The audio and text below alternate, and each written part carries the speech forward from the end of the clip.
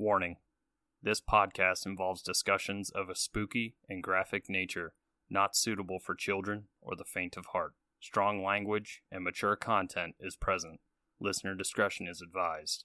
You have been warned.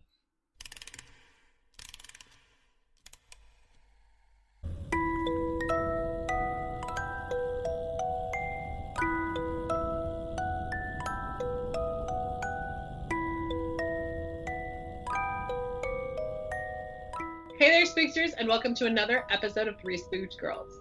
I'm Jessica, and as always, I am joined by the wonderful, fabulous Tara. Hello, hello.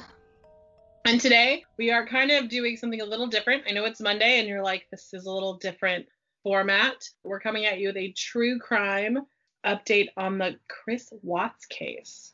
Yeah, due to some new info that's came out on this case, we decided we wanted to go ahead and talk about it, and why not talk about it with you guys as well. So this is a bit earlier than we had planned, but yeah, we're gonna kind of dive into this case.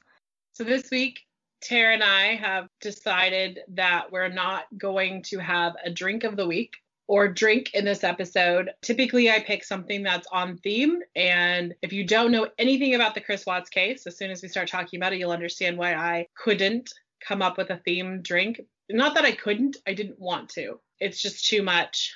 And Tara is in solidarity with me and not doing a drink this week. We're both drinking water, so stay hydrated. Super important.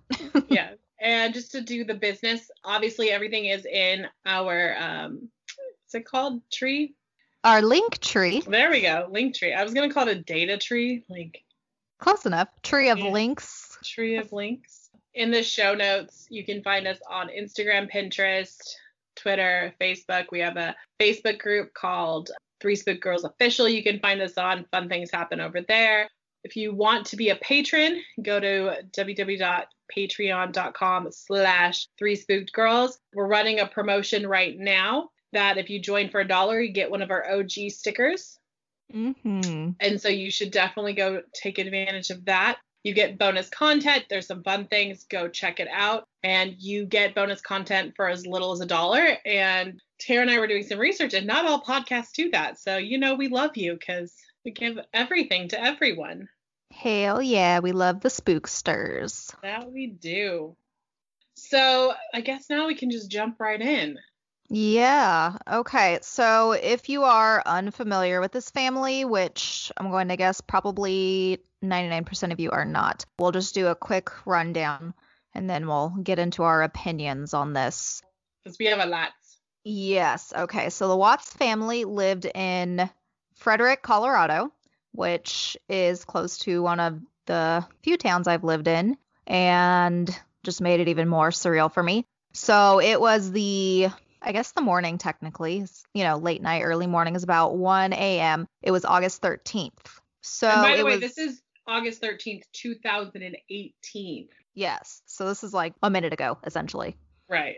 And, late flight and stuff. So she had gotten in and home a little after 1 a.m. And we'll get into more details later because, like we said, some new details have been uncovered.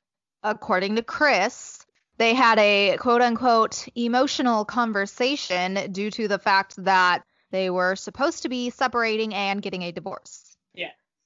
And at this point, because like I said, some stuff does change, they had their conversation and they went to bed. Now we're going to fast forward to the next morning, and on Chris's original timeline, he went to work. It was like 5 a.m. or something like that, and went about his day. In this situation, I know that for both of us, we would be the friend. God forbid something like this happened to us. It was about 11 or 12, so like noon. Her best friends that she talked to every single day hadn't heard from her. She's the lady who dropped her off the night before. Yes, exactly. So she knows she made it home because she watched her walk in the front door. Exactly. And Shannon had a doctor's appointment this next morning because she was also with child and hadn't been feeling well over the work weekend when they were at the event and stuff like that. She was like, hey, if you don't feel like driving, give me a call. I'll pick you up. I'll take you. No call, no text, nothing, which was really weird because, like, you can look this up. They released, like, all the text messages from both their phone, Shannon's and Chris's phones. Literally, this woman and Shannon talked so fucking much. like nonstop. Yeah, nonstop. So, you know, it's like after like breakfast. Yes. She hadn't heard a word. So, you know, that's concerning, especially because she was sick. It wasn't, oh my God, where is she? It was more like, oh my God, is she okay? Is she throwing her head up? Like, what's like, does someone need to take her to the doctor? Okay. Right. Mm-hmm. That kind of stuff. So she went over there and her car was there in the garage, but all the doors were locked. I don't know. I kind of feel like if you have a friend that close of a friend, maybe she would know or should have known like a spare key or something, but you know, whatever. Some people just don't have spare keys. This is true. My husband's kind of a prepper, so we have like all the things. But anyway, I'll digress off that. You know, couldn't see any signs of her, the kids, nothing. So of course she called the cops because duh, you're scared at this point. Right. I'm going to go ahead and link this in the show notes. Jessica found this very well put together kind of documentary style video on YouTube. Mm-hmm. And it has all the body cams from all the policemen and everything that was on this. Most of the body cams. Well, they cut out a lot of the boring stuff where the cop is just like filming the house, which I then later found and watched. I would say like the highlight reel, would you say? Mm-hmm. Yeah, the important things. Yes, of this. Okay. So that cop gets there. It's just trippy to me too, because it's like, obviously at this point we know what's happened to them. And, you know, they're looking around, they're doing everything. She's calling Chris, who was at work at this point. It cuts to him coming home. Okay. I should probably give the spoiler real quick, if there's even one person that's listening that doesn't know. So basically, we'll kind of jump back. You know, these table talks were like all over the place, so it's fine. Chris did kill Shannon. He killed her first, and he also killed their 2 daughters. He then disposed of their bodies at his workplace. I'm not going to go super into detail into all of that, since we're probably going to talk about it like right now. But yeah, he killed his family. And then, of course, their unborn son, Nico. And the daughters' names are Bella and Cece, and they were 3 and 4 years old. Yes. So, yeah, that's just kind of that little tidbit in case you hadn't looked at it, had no clue, what have you. Anyway, okay. I even remember watching that first interview he did right there on his porch. And I just remember having that gut feeling that was like, he knows something or he did something. I don't think he had a very good poker face. No, not at all. Because, like, I was watching some stuff on, like, body language, and he pretty much did all of it. He was doing the opposite, like he was shaking his head when he was saying, like, you know, positive statements. He was smiling. There's a term for it, but I can't. Dr. Phil, shout out. Oh my gosh, yeah. Too. Give me a second, it'll pop into my head. It's something like something the gloat or something. It'll pop up later. Yeah, I'm sure someone's yelling at us. It's called this. Right. Anyway, he's smiling, you know, he's got defensive body language. His arms are crossed. He's like scratching himself, like his neck and his head and all of that. Ugh. So one of the things that, well, there was obviously a few things, but one of the things that stood out a lot to me, I guess probably because, you know, I'm a parent and you like, you know, you've been around kids too and stuff, was just you wanted to smack him in the fucking face when he mentioned their blankets were gone. It was like their little travel blankies that they took everywhere. Right. Which, mind you, this was, I guess, technically, would you consider it the murder weapon or just an aid to? It's considered a murder weapon, in my opinion. Yeah. Yeah. One of them was, yeah. Yeah, it was I can't remember which daughter it belonged to. Yeah, it was Cece's little Yankees blanket. He had used that, unfortunately, to smother both of them with it. So when he had said this, in my head, I'm like, well, of course it's fucking gone. You fucking killed them with it. Right, but at this point in the investigation, they have no clue what's going on. Oh, yeah, no, at this point, they think maybe, you know, the cops are just approaching it as, well, have you checked everywhere? Have you talked to everybody? You know, did you call X, Y, and Z? Like, they're just being like, well, maybe there's somewhere and she just forgot to tell you. Mm-hmm. Well, another big thing that was a red flag for her best friend, because the cops, obviously don't know her personally, so this wasn't a huge deal to them. Right. But Shannon's phone was there on it was in the couch cushions, wasn't it? there's a ledge by their Oh, stairs. no, that's his phone. I swear to God, yeah, because they were looking at it and she was like, that's Shannon's phone.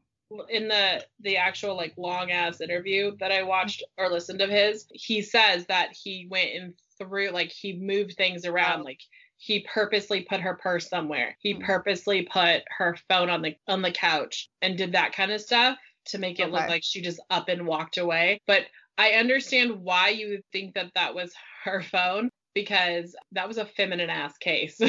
Yeah, it was. It was like white and teal or something. Right. No, like, this is such a girl. I'm like, this is a girl case. Because at first I was like, oh, he has his wife's phone. Unless they had already found the phone at this point and brought it up to him. Yeah. But at some point I'm like, no. It's not even just like how everyone's attached to their phones. She was a part of I'm just going to say it, the MLM. Sorry.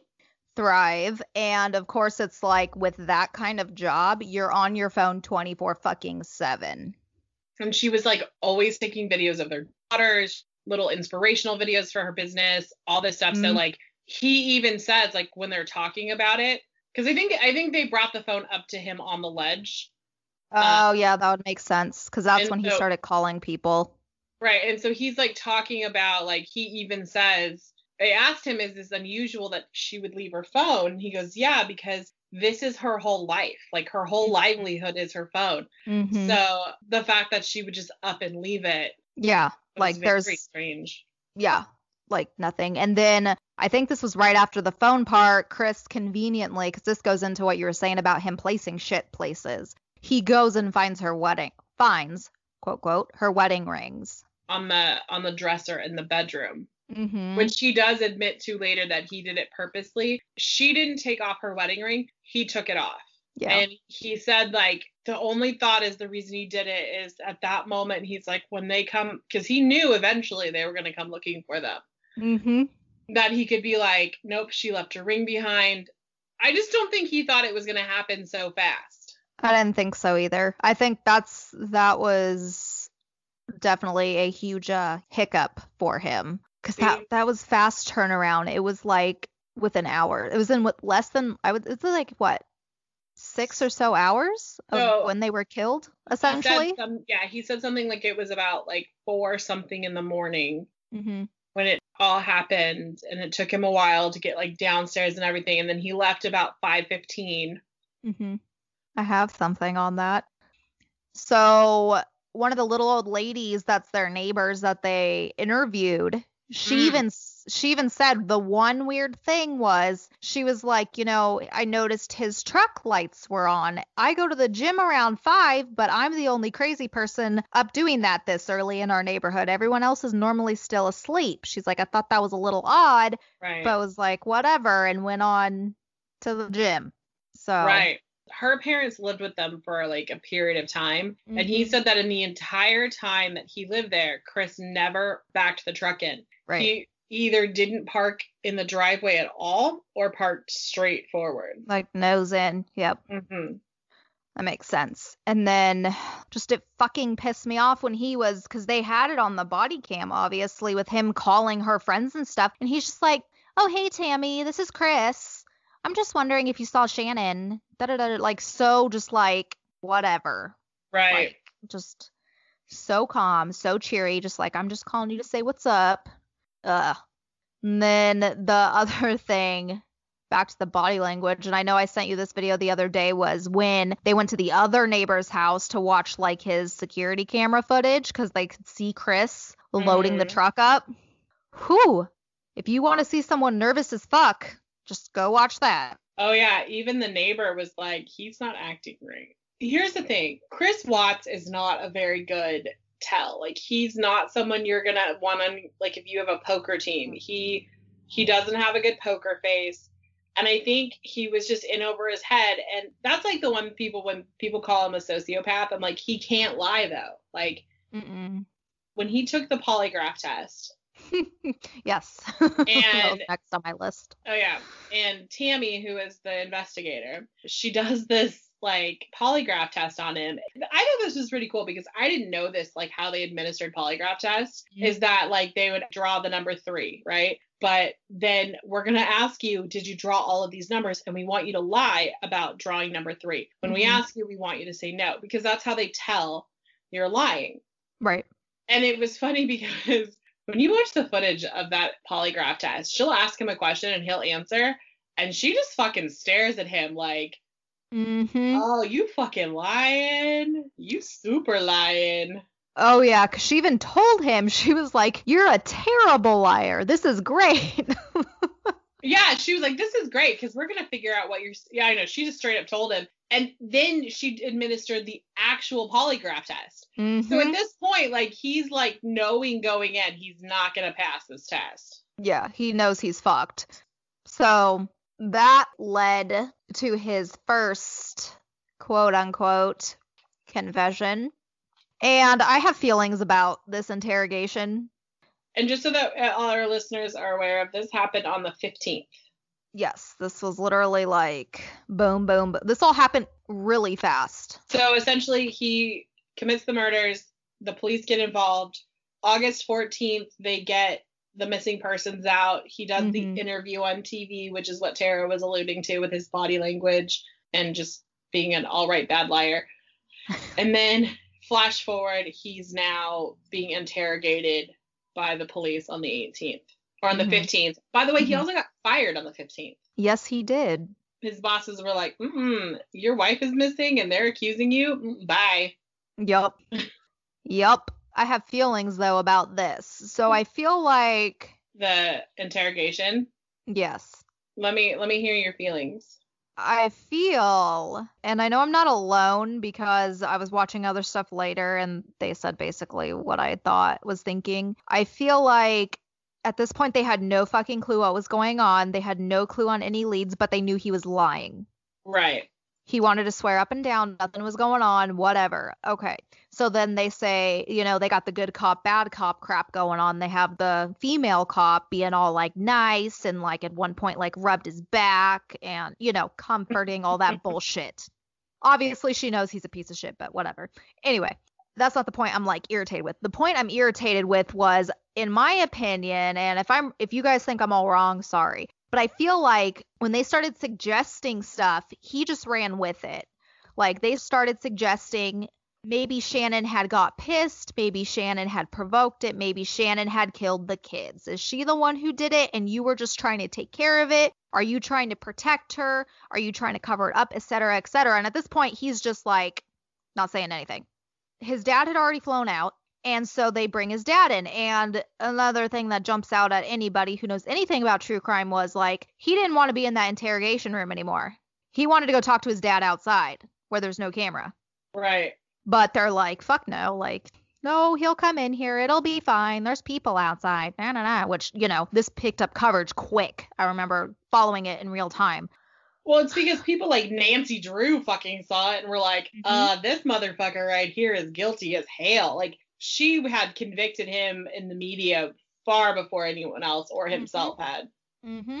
So dad comes in and good old Ron and is just, taking that approach like, is there something you want to tell me? I don't know if you caught this. You probably did. And he's like, they know about the affair. Like his dad already knew about it. Did that come out when he was visiting back home or? So he talks about it in the interview because the same FBI agents who are like interviewing him in this whole process are the ones who go back and have that like almost 5-hour long conversation with him. Which Jessica will get into. Yeah, I got some tea for you folks. And in that, he talks about how when he was back in North Carolina, he was texting Nicole, his fucking mistress. Who we'll talk about too, Jesus. Fucking Nicole. So he was texting Nicole and his family, who, mind you, they already had a very strained relationship with Shannon. And I don't know if it's Shannon or what it is. It's a very difficult name because nobody says it right. Like even Chris says it 3 different ways. And I'm like, I'm going to go with Shannon. I feel like that's like, I know her parents kind of have like an accent, so that probably doesn't help us figure out how to say it, but like No. that's the closest, you know what I mean? Shannon. So if we're saying it wrong, we're not doing it on purpose. I have a Right. weird name, so I get it. Yeah, It's all Tara. good. Oh God, let's not. Please never call me that. Listen, I won't correct someone if they do, if they mispronounce my name. That's the bad thing, but it's like inside I'm just like, God damn it, stop it. Okay, I have to do a side note because this is a very funny story, and I think Spooksters will get it. When I was in 5th grade, I was the only girl in my class. I went to a very small private school. The only fucking girl. The fucking teacher called me Jennifer all year long. And I'm not kidding you. Like, literally all year long, she called me fucking Jennifer. I was in 5th grade. It was horrible. Oh no. So I kind of developed this, like, weird, like anyone who calls me Jennifer, I'm like, it's Jessica. So the other day at work, this lady calls. She's talking to me for her boss. She keeps calling me Jennifer. And I'm like, yeah, it's Jessica. Like, I keep correcting her. And about the third time, I'm like, fuck, I'm not going to correct her anymore. So as I'm getting off the phone with her, I call her by a different name. Her name was like Lisa, and I called her Linda because I wanted her to experience this. And so then she corrected me. She's like, oh, no, it's Lisa. And I was like, oh, okay. I write this bitch an email to confirm, which in my email, it says Jessica Stanton, blah, blah, blah, membership director, blah, blah, blah, right? Oh my God. She replies back, thank you, Jennifer. This is great information. No. You know my ass wrote back, you're welcome, Linda. Have a wonderful day. Oh My my coworker God. was like, this didn't just happen. I'm like, I'm sorry. Like, if you're going to call me by a different name, I'm going to call you by a different. I have the easiest fucking name in the goddamn world. Well, and it's not even if you have like a, more unique name in an email, especially professional email, your signature is multiple lines. It jumps out at you. It's this big. It's got my name, my title, my company, our address, both of my phone numbers. Oh, my yeah. Email, like my email address, my website. It's got a lot of shit in it.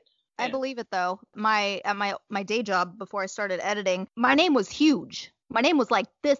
Sorry, I'm blocked. My camera's blocked, but I can see you. Because I have my notes up, I can see you, but I can't see me. Anyway, my freaking name is like this goddamn big, and they would still spell it wrong. And I'm like, how?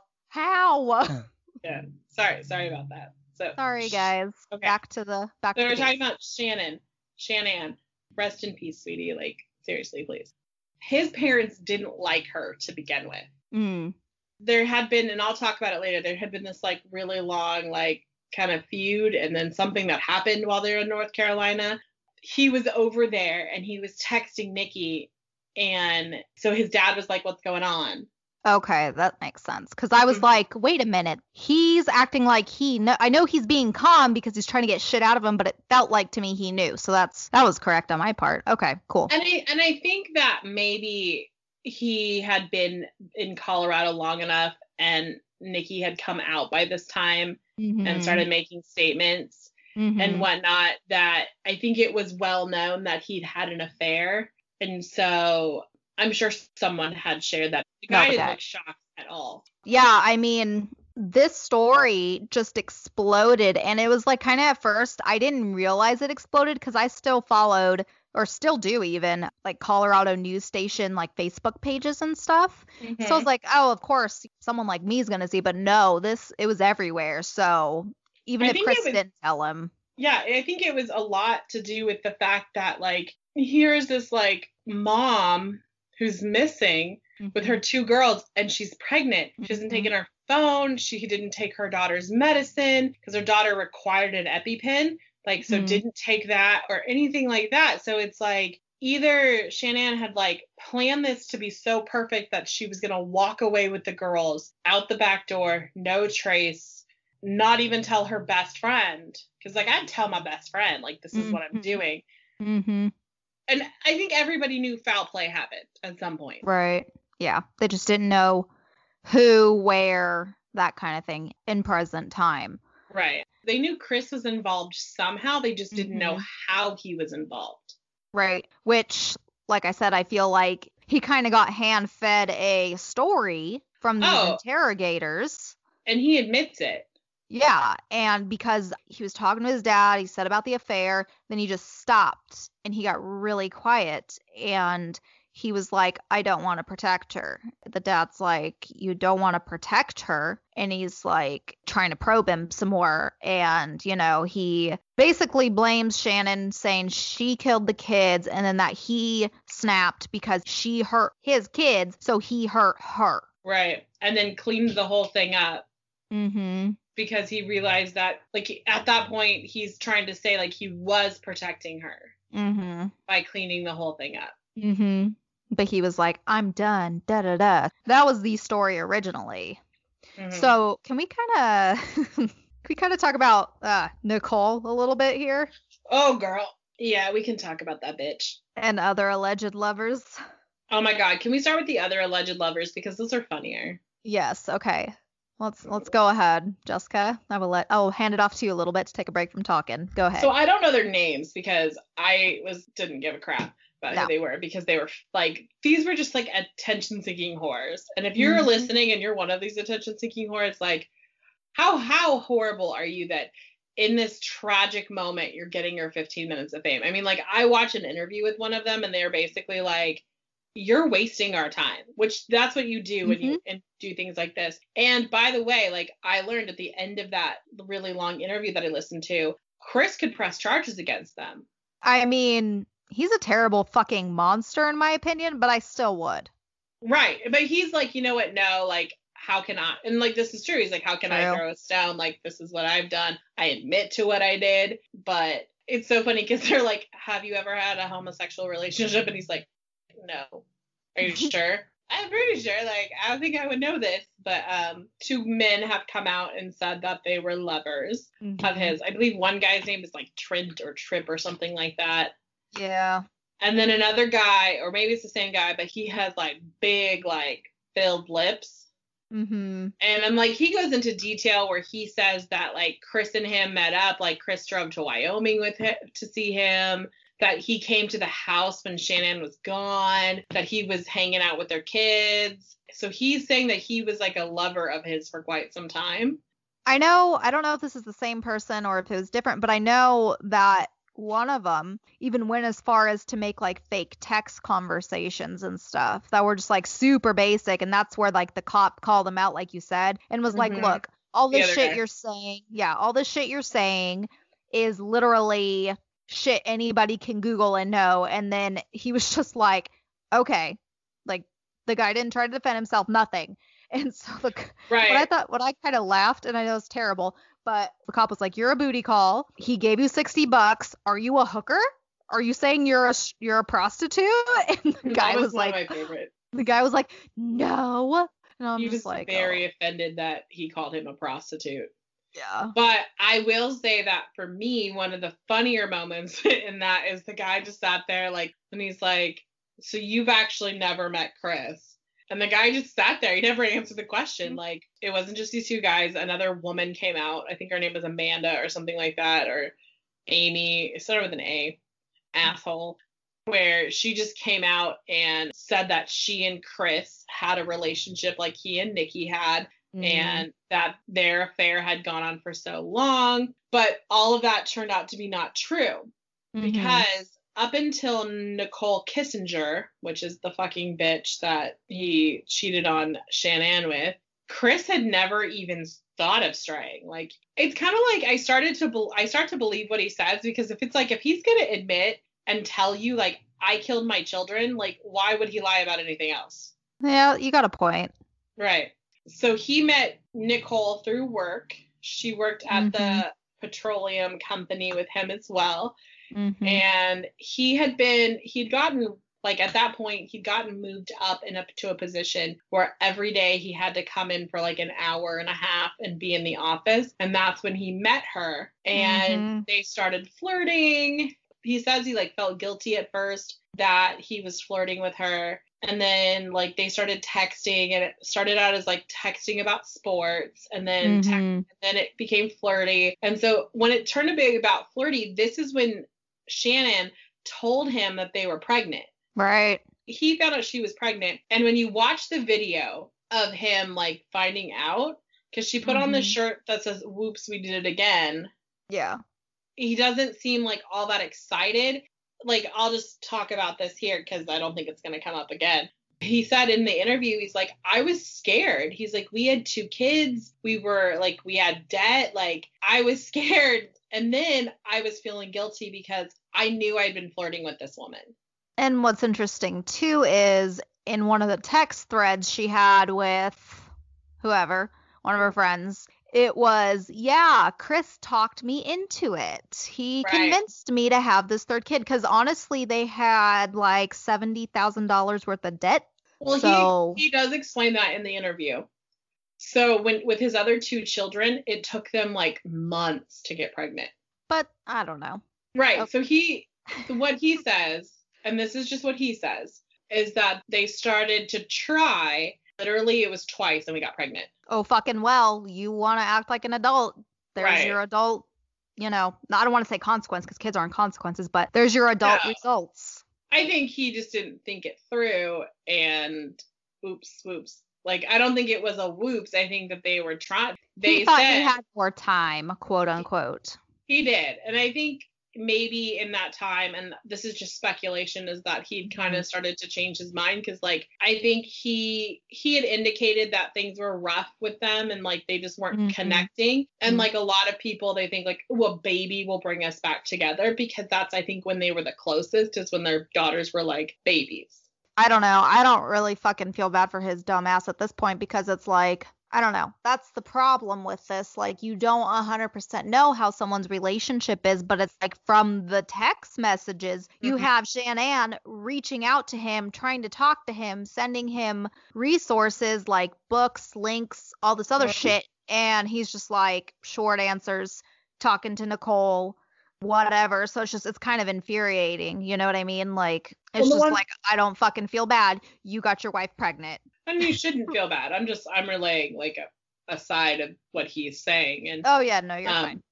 So then he's like continuing on this like kind of like flirty friendship with Nicole. And then something happens and Shanann and the girls go back to North Carolina. Yeah, they went back there for 6 weeks and it was 5 of those weeks he was in Colorado by himself. Right. I don't know if this happened while Shanann was gone or what. I remember hearing in Nicole's interview, it was around Father's Day, so maybe they hadn't left yet. He admits first that he has kids, because at first he didn't say jack shit about any of them. Like, hearing him and her story, it's a little mixed. Basically what they're saying is that, or his story is that he was at work and they started talking and she said something and he said like, oh, we have something to do this weekend, or we have to go out of town, or, we're going to North Carolina. And she was like, who is this we you keep talking about? And here is where, like, I don't believe anything that she says, because he's like, I opened my phone to show her. My lock screen is the picture of my wife. And then I open it and I show her the picture in the background of my phone, which is my kids. So, like, when she's at first, because she kind of said, like, I didn't know he had a wife and kids until, like, much later. I call fucking bullshit. Like, you work with this person, other people know that he has a wife and kids. And, like, she had been talking about him to other people who knew that he had a wife and kids. So, I don't trust this bitch because she's fucking shady as hell. So, oh, yeah. Fucking Googling book deals and all this other shit after. Like, the 18th of August. Yeah, literally days after. And so then they go back to North Carolina and they're gone for 6 weeks. 5 of those weeks, he's not with her. And he says, like, we just went and hung out once. And then it just kind of spiraled out of control. And one of the things I think, I do believe him when he says this, and I don't feel sorry for him, but I believe him, is that he said that if he hadn't met Nicole, none of this would have happened. And he admits that it's him. That the moment that he met Nicole, he started changing. He was put on a path that I don't think he was equipped to handle. Yeah, I mean, I kind of agree. Maybe she had some influence. I know some people think maybe her hand was a little bit more into the pot than that. I do. I think she is, because, like, they've uncovered that she has said, like, I've never wanted to date a guy with kids and, who had kids prior. And so I think for Chris, like, this happened so fast that he was, like, I don't know what to do. And then it's like one of those stupid sayings, like out of sight, out of mind. Like, I think she was in North Carolina and then some shit happened. We can talk about that now. Some shit happened with Shannon and his family. Yeah. So if you want to back up to 2012, like Shannon and Chris got married then. Like, they moved to Colorado right before they got married, but they went back and got married in North Carolina. Mm-hmm. So Shannon started fighting every little thing with his mom. And granted, he admits like his mom kind of instigated some things and saying like, when we got married, like when her generation got married, we didn't have such big fancy rings. Mm-hmm. You know, like we just had simple things. We didn't need that to feel validated, like shit like that. And Right. Shannon's personality, and a lot of people have said this, she's very domineering. She's a very much like speaks my mind Italian girl, and she had none of it. And it got to the point where they got into so many fights right before the wedding. None of his family but his grandma came. That's sad. Right. Because of this. And then there's been a couple other times. So when they were in North Carolina, their daughter Cece has a nut allergy. She's allergic to a lot of foods. Yeah. So here's the story. The family joked about it up until like, well, they kind of still joke, I guess. They call it the Nut Gate, which that's a funny name. But yeah. So what happened was this. They're all hanging out at his parents' house. He's not there, mind you. He's in Colorado with his stupid mistress. They're there, and his niece goes into the freezer at his mom's house and grabs out a container of pistachio ice cream. Right. So then goes and sits on the couch right next to Cece, who has a nut allergy. Mm-hmm. And Shannon freaks the fuck out because she walks in and sees this, that nobody has stopped this girl from eating a nut product near her daughter. Now, mind you, Chris says, yes, she does have a nut allergy. However, she's not like close your throat allergic to nuts. Oh, She's like break out in hives. But Shannon accuses Chris's mom of trying to murder her daughter. Oh, God. So there's this whole big fight where they're like, you did this, and like, you don't even care about your grandkids. And she basically tells Chris, look, we're not going back over there the whole time we're here. You can't fucking talk to your family anymore. We're done with them. Shit. And so this is the second time that this level of explosion has happened. Mm-hmm. And Chris automatically took his wife's side. Even in all this shit, like, even though he was cheating on her, he still took her side. Like, there was on the 4th of July, like, she called him and he was at his mistress's house. Mm-hmm. And then when he got off the phone with her, he's like, I gotta go. And she's like, why? You've already talked to her. He's like, because if she calls back, I want to be at home. And he said, like, even though I was cheating on my wife came first. So it's kind of like, oh, okay, dude, like, you needed counseling. That's what you really needed. You needed an intervention. So essentially, like, there's this big rift that's caused between, like, Chris and his family. Mm-hmm. And so then when he finally comes back, because he spends the last week that they're there together in North Carolina, Shannon's like, well, we're not taking the kids over there. If you want to go see your family, you can go see your family. Mm-hmm. And so he went and saw his parents, and that's when the dad was like, what's going on? Who are you texting? Blah, blah, blah. Mm-hmm. Yeah, because he was still blowing her shit up over there, and then supposedly he had said, I love you to her, to Nicole, and Nicole was like, no. She had said in an interview, he was trying to fix shit with his wife, so I didn't want to hear it, blah, blah, blah. Yeah, I don't believe a word that comes out of that cunt's mouth. I mean, like, I don't That's why I was like, supposedly. Right. Like, I don't trust her. Lights. Like, this is the bitch who is, like, looking up, like, in the same Google search time frame, looked up wedding dresses, looked up his wife. And yeah, so, like, she looked up Shannon, like, an ungodly amount of times. Like, she was looking at her shit all the time. Right. So, like, when she says, I didn't know that Chris and Shannon were pregnant, like, I'm like, you fucking Facebook stalked her. Mm-hmm.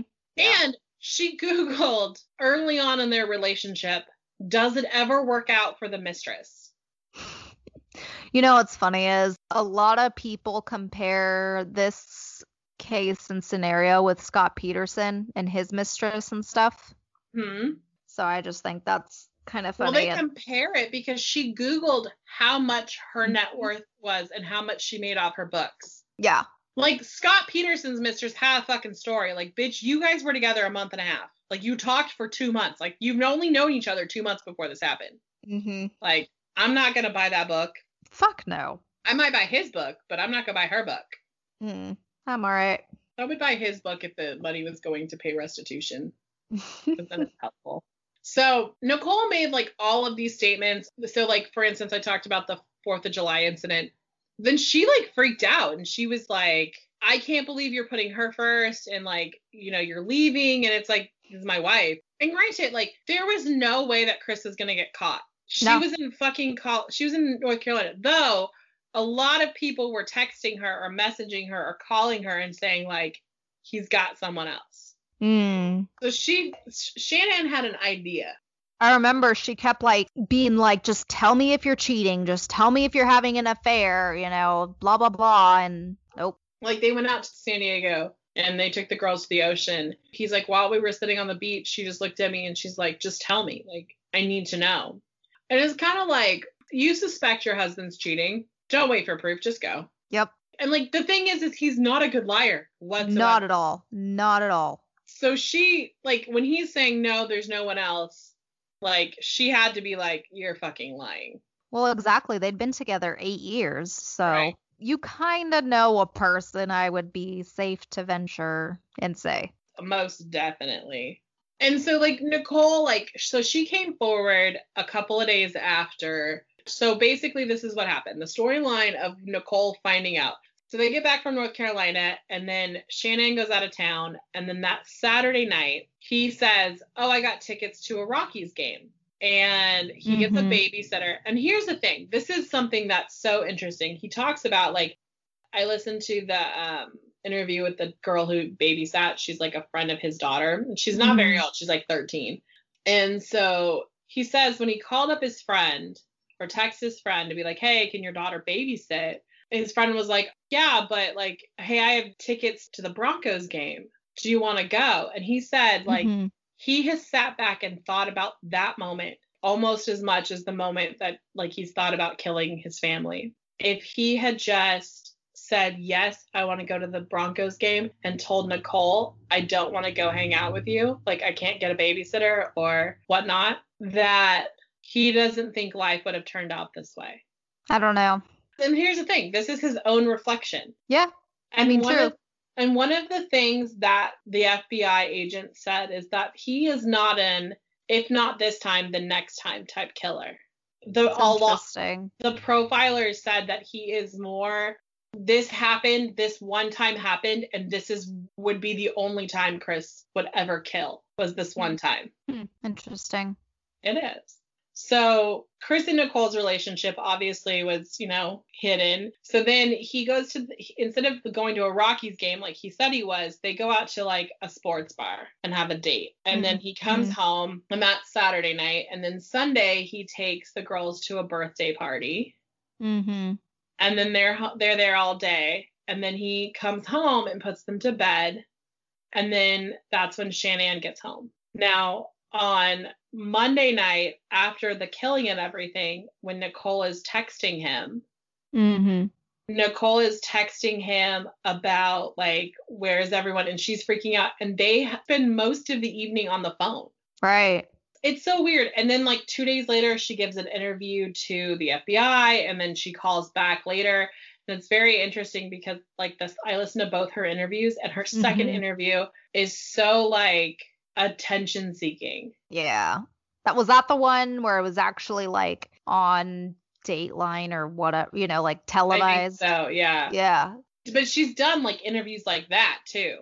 Right. But like the interview she gave 2 interviews to the FBI. Oh, just the right, yeah. But yeah, no, I think in that documentary it was the first one because basically she was just like, he lied to me about, you know, his kids and family. So what else is he lying about? I just had a bad feeling kind of thing. But it seems like she kind of, when she started doing her research on how, as disgusting as this is, how this would benefit her. Right.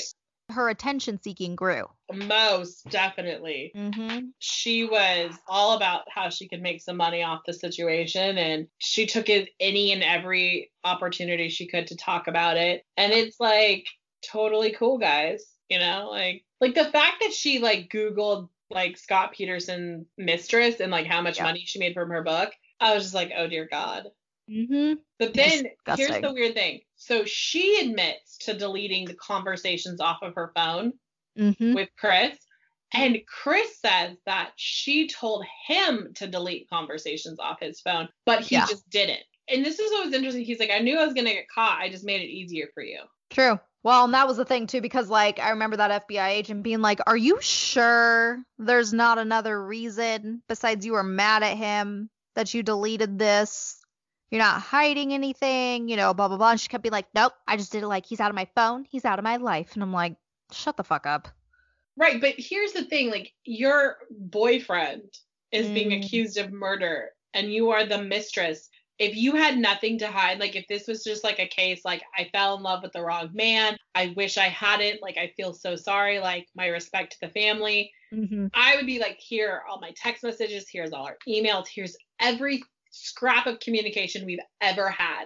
Let me help you. Because I think that there's something like he says, like when because the FBI agents ask him, like, did Nicole like persuade you? And he's like, I don't think it was like directly. I think she was playing mind games. Like Shannon's brother Frankie's like, I think she played mind games with him. Like, you can't have a family to be with me. And he was feeling all these like endorphins and like, you know, love for Nicole because, you know, he was just going through this shit with Shannon. And then here's this woman who's like into outdoors things and does things that he wants to do. And like, the one thing he says in the interview, they talk about their relationships, like the differences between Nicole and Shannon. Shannon is like, would be like, okay, Chris, we're going to Spaghetti Factory for dinner. We're doing this. We're doing that. Like, she was just very direct and she told him what to do, where to be, how to act. That was his role. And he was okay with it until he met Nicole. And Nicole was like, well, what do you want to do? Like, what's your opinion? I think psychologically, that's why their relationship kind of grew. Because it was like the first time that he ever really got to be in control of a situation because his mom is like that. So that's just my 2 cents on that. So earlier this month is when the first set of the tapes came out because, like Jessica said, these FBI agents went back to interview Chris further. And I'm sure if you're sensitive to stuff with children and graphic material, you're not going to listen to this episode probably at all. But if you are, this is pretty horrific. But if you are listening and you're kind of borderline and you kind of know what's going on, feel free to skip ahead. I can timestamp it in the show notes. So he finally admits that he killed all 4 of them. He explains that when they had their quote unquote emotional conversation, that this is when he had said to her, I'm going to fucking leave you. I want a divorce, etc., etc. Now, keep in mind when they're having this, supposedly he's like straddling her, sitting on her, because I think this was after they supposedly had sex. She came home. He was asleep. She got into bed with him there for about 20, 30 minutes. And then like rolled over and then like they had like a sign, like their sign was like she would rub his leg or his chest in like a certain way. And it meant like, let's do it. Yeah. And so they had sex and then they go to sleep and he gets up to work out. And when he's getting up to work out, she like wakes up and starts having the conversation with him. And then that's when he was like, he had gotten on her or whatever, but that was described as like, you know, when you're like chilling on your partner kind of thing, not like gonna attack her yet. Like they started talking and then she went back to sleep and then it was just eating at him. Like he couldn't stop thinking about it. And so he woke her up and then he climbed on top of her. Like, yeah, like he was just straddling her like lower half. Right. Like, hey, we need to fucking talk about this, whatever. They were that way for 15 minutes, according to him. Yeah. So he's like sitting on the baby, basically. No. Yeah. So basically what he had said from the edited version that I watched, what set him off was that she had said, well, you're never going to see the girls again and you're never going to see this baby ever. And supposedly that set him off. That is accurate to what he says, is that he goes, I don't know why. And he admits it. He goes, I don't know why I got on top of her. I could have just sat next to her. He's like, I think I was just angry. And then she said it. And it was like, he's like, I don't even know what happened. Like, it was like 1 minute I was fine, and then the next it was like I was choking her. And I couldn't stop. He's like, it was like someone else was holding my hands there. Like, in his mind, he's like, I should stop. And this is just what he says. I don't condone. I don't whatever. This is just what he says. Yeah. Is that he says, I just couldn't stop. And then, but the weird thing is she never fought back. Because all of the defensive wounds that he would have had from someone like that, he had zero. So he strangles Shannon, and Bella comes in and asks if mommy's all right. Yeah. He says she's just not feeling well, blah, blah, blah, and scoots her out of the room. And I know there's some people that's like, well, I wonder if she hadn't seen anything, would he have killed his kids? That kind of stuff, which I think is a good point, because it's like everybody describes this child as very advanced for her age. Oh, most definitely. And you guys will see why in a second. So Chris wraps Shannon up in their bed sheets, which he left their bed bare, even in that first walkthrough, because it pointed out that there's nothing on the bed. There's no fitted sheet, no nothing. Then we, circle back to this footage that they had of him loading shit up into the truck. Well, he was loading Shannon and the girls up to the truck. At this point, the girls are still alive, mind you. So that answers that question. So then he doesn't even put her in the truck bed. He puts her in the fucking back on the fucking floor where his 2 kids are going to sit. Right. They didn't even have their car seats. He just put them in there. So basically their feet were like, they were on her. Yeah, he didn't have the car seats, and probably was one of those things like, I can't take the time. I just need to go. Yeah, because it took him almost an hour to load up the truck. I think one of the things is like, he would have had to be seen by the camera putting the car seats in the car. Yeah, because he would have had to come on the other side. Because he was just on that, well, like, obviously when he put them in there, he was obviously on that, the further side where you couldn't even see that what he was doing kind of thing. Right. He's seen that footage, but he hasn't really seen the footage. Like, the first and only time he saw it was at the neighbor's house. Yeah, when they were doing the investigation. And in the interview, he's like, I don't even remember. I couldn't tell if you could see what I was loading or not. Yeah. So they go on their trek to his work site, which is 45 minutes away. A long time. Riding in the car with their dead mom. And the older one kept asking, is mommy okay? It goes back to him just like not remembering, not anything, because he's just like, I think I just said, yeah, mommy's going to be okay. We're going to take her to the doctor. Yeah, he says like in the interviews, like he doesn't 100% remember what he was saying. He was just like responding. Like they would ask him a question. Like one of the things they kept saying was like it smelled. And he's like, I can't remember if it smelled because of like Shannon like vacating her bowels, or if it smelled because we were driving out by like country where there could be skunks. Like he's like, I don't remember those details. Yeah. So they get to the work site, which he called off everybody from the night before.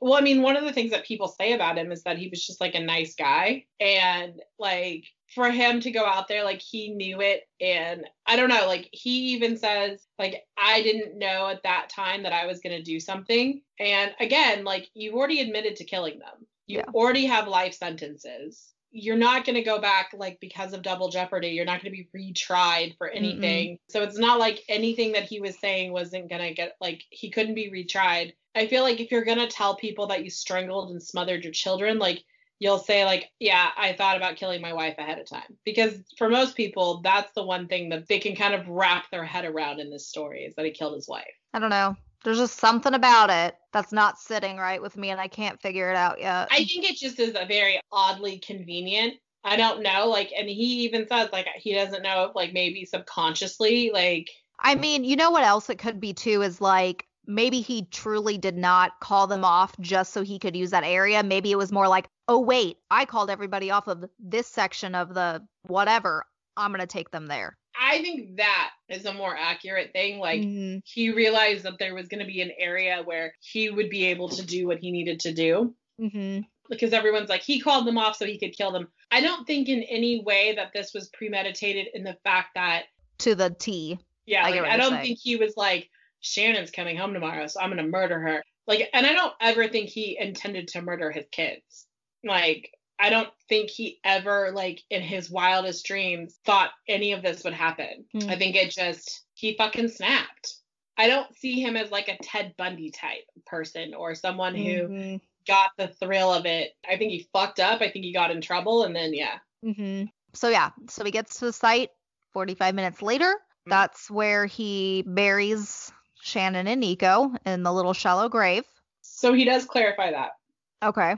So what he says is that he takes Shannon out of the truck and takes her to the place where he's going to bury her, but realizes he doesn't want his kids to watch as he buries their mother. Okay, so sorry. So he doesn't want them to watch her being buried, but it's okay for the older daughter to watch her younger sister get smothered. Again, I don't No, think I know. I'm just saying, in their like, right mind. So but I think it was like, he had a moment like, well, I don't want them to watch this. And I don't even think up until the point where he killed Celeste that he was like, I don't think it until he like walked up to the truck, saw her there, and was just like, this is what I'm going to do. And then just did it. He doesn't ever like say a reason in killing them, really, does he?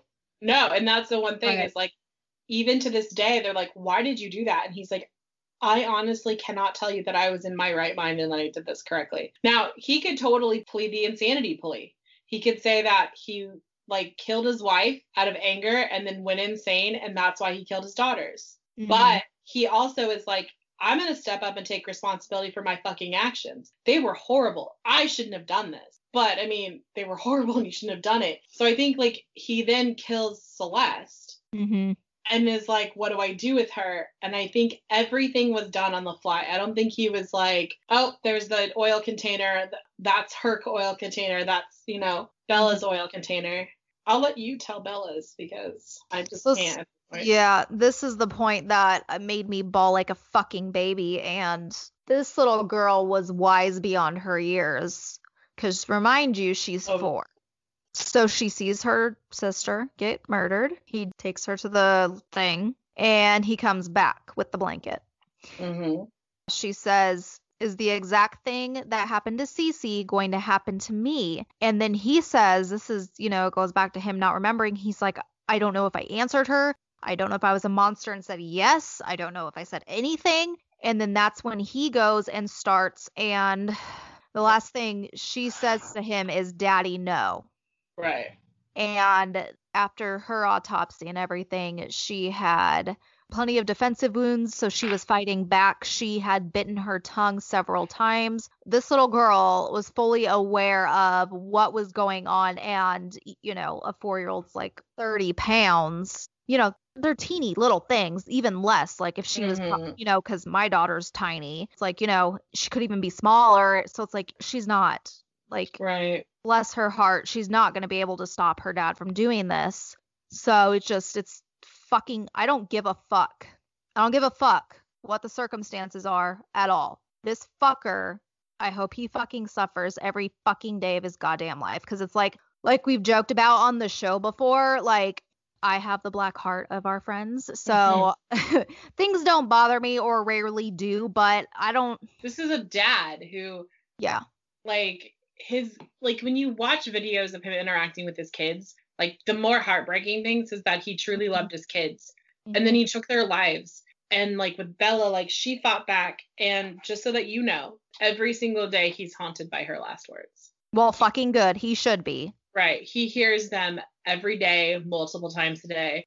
I do honestly think that he is remorseful for what he did. I don't think and I don't want anyone to be like, Jessica is like, she's a Chris Watt fan, because I'm not. However, you can ask Tara. I've done a ton of fucking research and have listened to like hours of footage with him. And it's like, you just realize that this person fucked up in a way that I don't even think he imagined he could.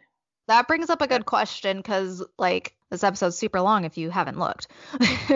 We talked very, very minimal about this, but something I said to Jessica before she watched or listened whatever to the hours and hours of his interview was, I said to her, I kind of get the feeling that, he's not a sociopath because it's like obviously he can't lie. But of course, narcissism is like blink, blink, blink. Maybe he saw them more as an accessory in his life rather than people, whether it's the whole time or just at this point. Because that's something that's kind of classic is people who are narcissists or whatever, when they have kids or whatever, it's like, oh, they're my property, they're my accessory, like, because they came from me, so they belong to me kind of thing, rather than seem as people. But after watching and hearing all of that, do you still agree with that? Or do you think it's like what you just said, like just something happened that we still don't know yet, that he supposedly, because he could be repressing it too, is my other thought, and we just don't know yet, and it's not the case. I don't think he ever saw his children as accessories. I think in the moment in which he murdered them, because that's what he did, he murdered them. Mm-hmm. I think he saw them as an issue, and I think he didn't know how to handle it. Mm-hmm. And these aren't like infants who couldn't talk. Like Cece and Bella were going to say something to someone. Yeah.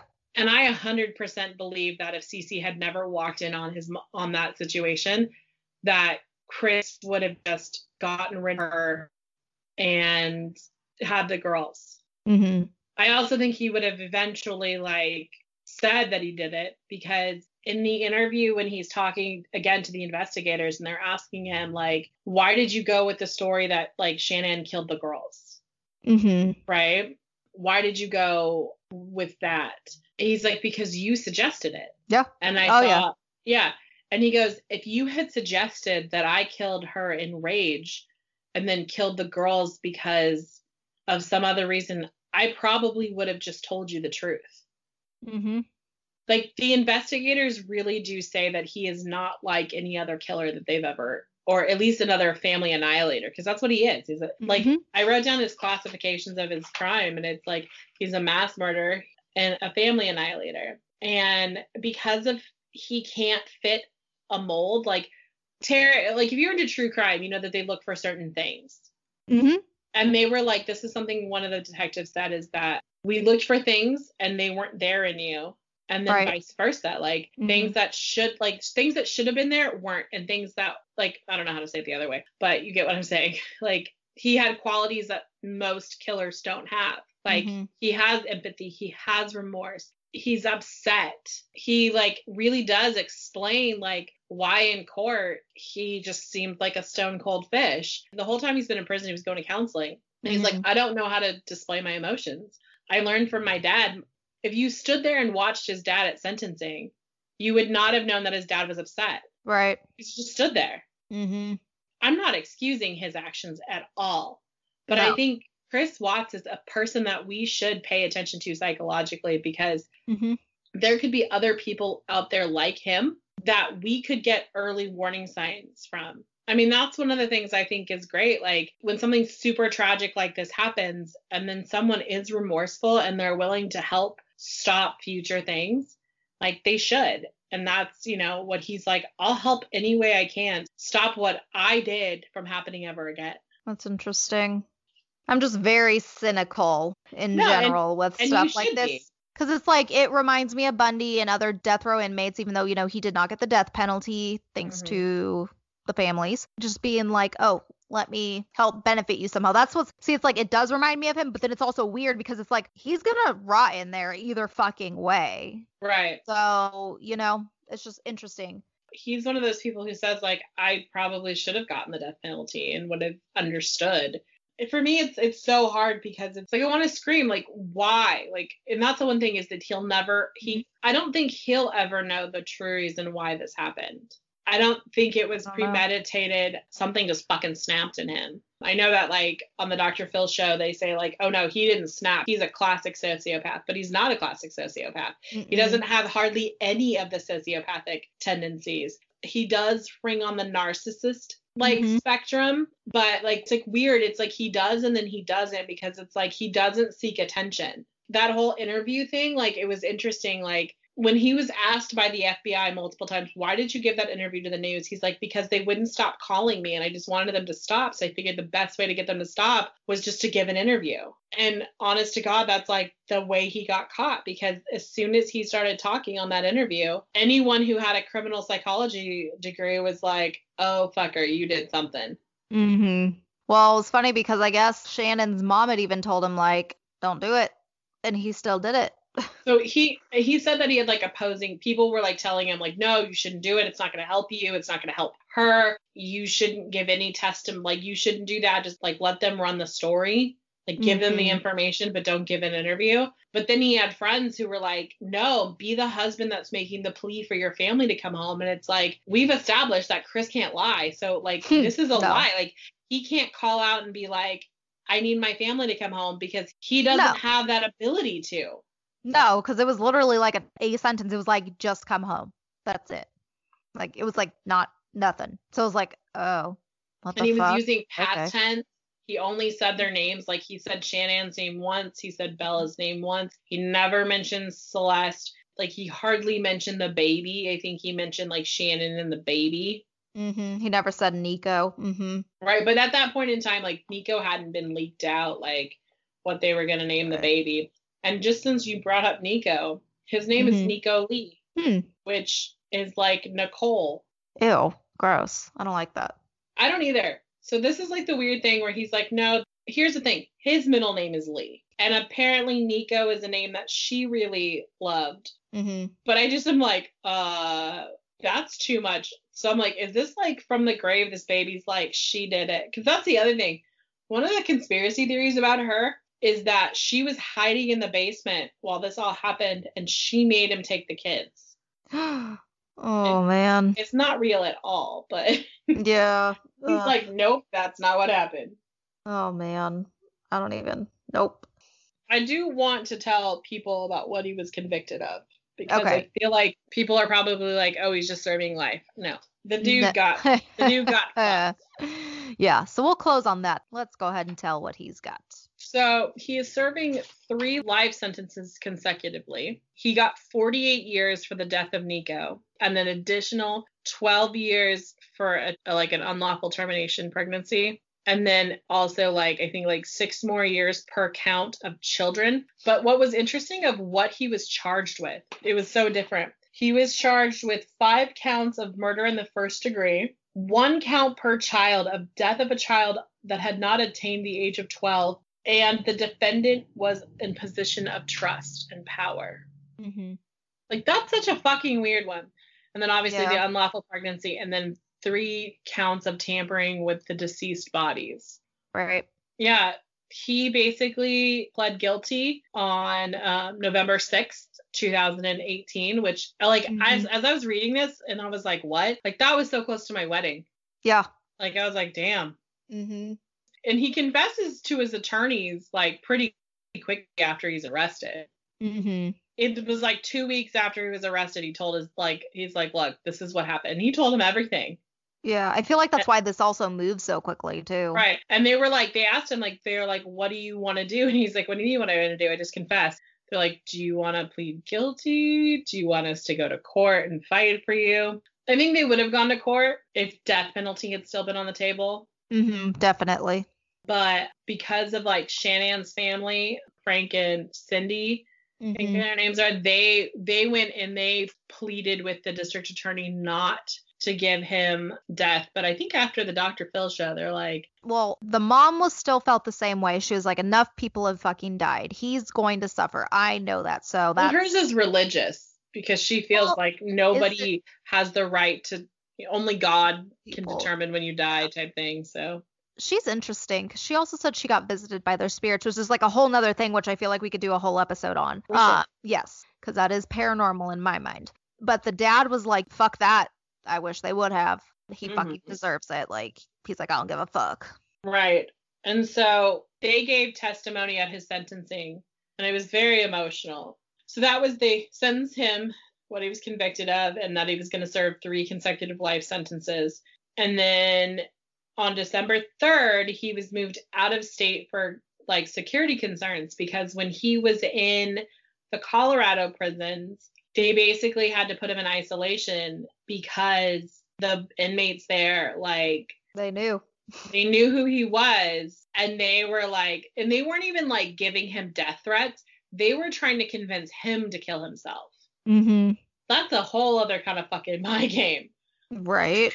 So now he's in a facility called Dodge Institution, and he's in the Max prison up there, and it's in Wisconsin. And essentially, right now, he is in a pod where other undesirable criminals go that wouldn't be safe in other pods. Right. So he's got about 11 people, and he's got his own room. And so I think that at the end of the day, like, this horrible crime happened. Mm-hmm. And I don't even know, like, I start to think about the loss of their lives and I want to cry. Mm-hmm.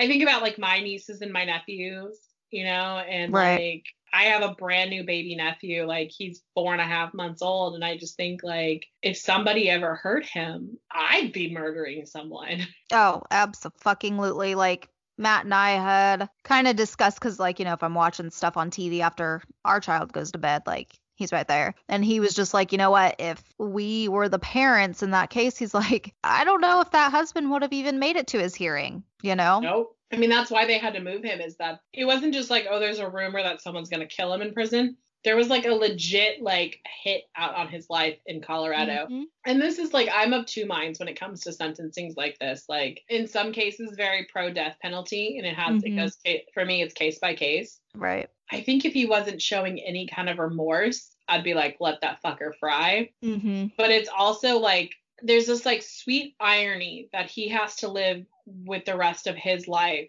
however long that is, being tormented by what he did, because that's the one downside to the death penalty for the families of victims. Yeah. Is that person is no longer suffering. That person, they're not here anymore.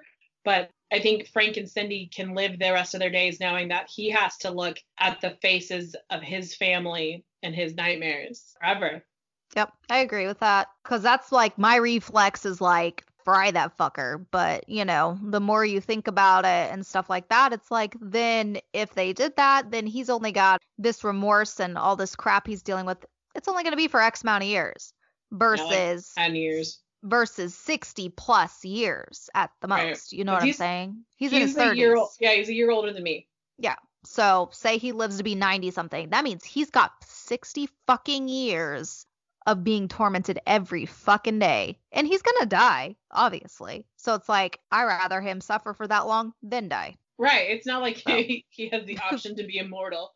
No. like it's not like, I mean, if that was the case, I'd be like, fucking fry him. But even then, it's like, even if he was immortal, like, I don't know. The one thing I hope that really does happen is that the FBI does learn from this. I mean, the FBI agents really liked him as a person. Like, that's the weird twist in all of this, is they were excited to go back and talk to him, and not just because he was like a murderer, but because like you will actually hear them. They just start like during downtimes, like they're waiting for the guard to come get them. They record the whole thing. Like they're just shooting the shit. Obviously they know stuff about his personal life. So I just hope that they can glean something from this, and that maybe in the future, first and foremost, this is my plea to people. If you have anger issues, if you have feelings of not being yourself, if you have any kind of like mental distress, find someone to help you. Mm-hmm. There's free hotlines, there's apps, there's all kinds of stuff. I'll do a little research between now and when this is going up on this Monday, whatever Monday it is, a week from today, so the 25th. And I'll just put a couple resources. You know, we're not sponsored by any of these guys. I know some podcasts are and stuff, but it's just like, just some basic resources. If you're listening to this and it's like, you just need someone to talk to, even if it's not anger issues, any kind of mental health stuff, if you just... We'll put some stuff for you down there. And if you aren't dealing with this, but you see someone you think is struggling, know that it might be the most awkward conversation of your life, but have that conversation with them. Because when they interviewed one of his friends, he said, I just kept wishing I kept pushing forward. I didn't want to intrude. I didn't want to like figure out what was happening.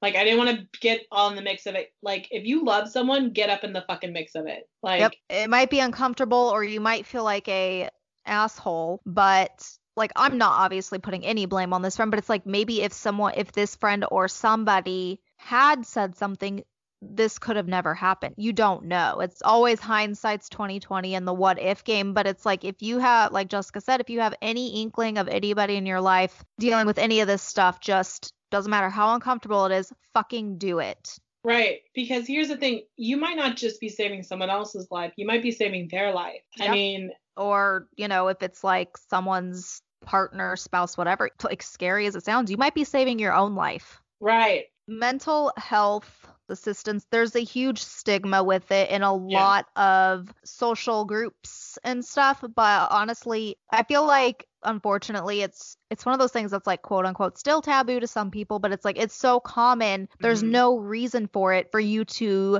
want to better yourself, to take care of yourself. The way I think about it is like this: do you go to the dentist? Yes. Do you go see your doctor yearly for whatever? Yes.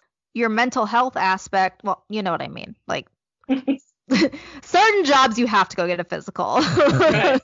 So right. You know what I mean, like if you're a woman, you go to the woman doctor. But, I mean, there you go. I was trying to avoid that awkward statement, but there you go. But it's right.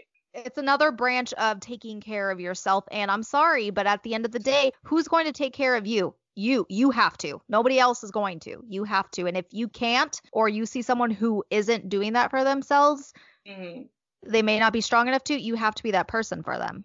Right. Like, just kind of like opening up. Like, I've been in therapy throughout my whole life, and there's just times, and I think Dak Shepard said it the best. It's like, it's essentially getting an oil, like a checkup on your car. You need to do that with your mentally as well. Like, even if you think like everything is fine, you might just need to soundboard off someone. And a lot of times what we do is we find someone in our friends and we're like, hey, like, be my sounding board. But as someone who's a lot of people sounding board a lot, you have to go and get professional help. Because, I give good advice, I've been told, but I'm not a professional. And I could give you the wrong advice. And I think that if you're listening to us, just know that, like, we love you and we don't care if you need to see a therapist. Like, we encourage it. I mean, that was Tara's original major. She wanted to be a therapist because there's so many people out there who need it. And one, I wish it was more affordable for like the average person to get help. And two, I wish, especially for men, I feel like women have an easier time with it. But I wish for men that there was no stigma around it, that they could just walk in and say, I need help. Yep. There's my soapbox for the week. Yay. Hashtag Jessica rant. Hashtag Jessica rant. So, Spooksters, that kind of wraps it up for us today. I'm sure at some point we will do a part 2, 7, 9, 12 of Chris Watts, because this is just a story that never stops. I just want to take a moment and say that, we respect the lives that were lost. We honor them, and just know that we're not trying to be disrespectful to the 4 individuals who were lost. And I'm glad that, Shannon's mom feels their presence. And next week we'll be with something a little bit more cheerier than this. Yes. And maybe we'll have another episode up of some sort, since you guys like the documentary little whatever you want to call it thing. Maybe we'll have something extra for you guys. I feel like with such a heavy topic, we'll squeeze something in for sure. Whether it's spooky, funny, we'll make it happy. Yes. So yeah, all right. So I guess we'll go ahead and see you guys next episode, next week. Next episode, sometime when you see that little notification from us, or in the future. Yes, or me being like, hey, go refresh and listen. So yeah. All right, Spooksters. We love you guys, and we will talk to you soon. Bye. Okay. Bye.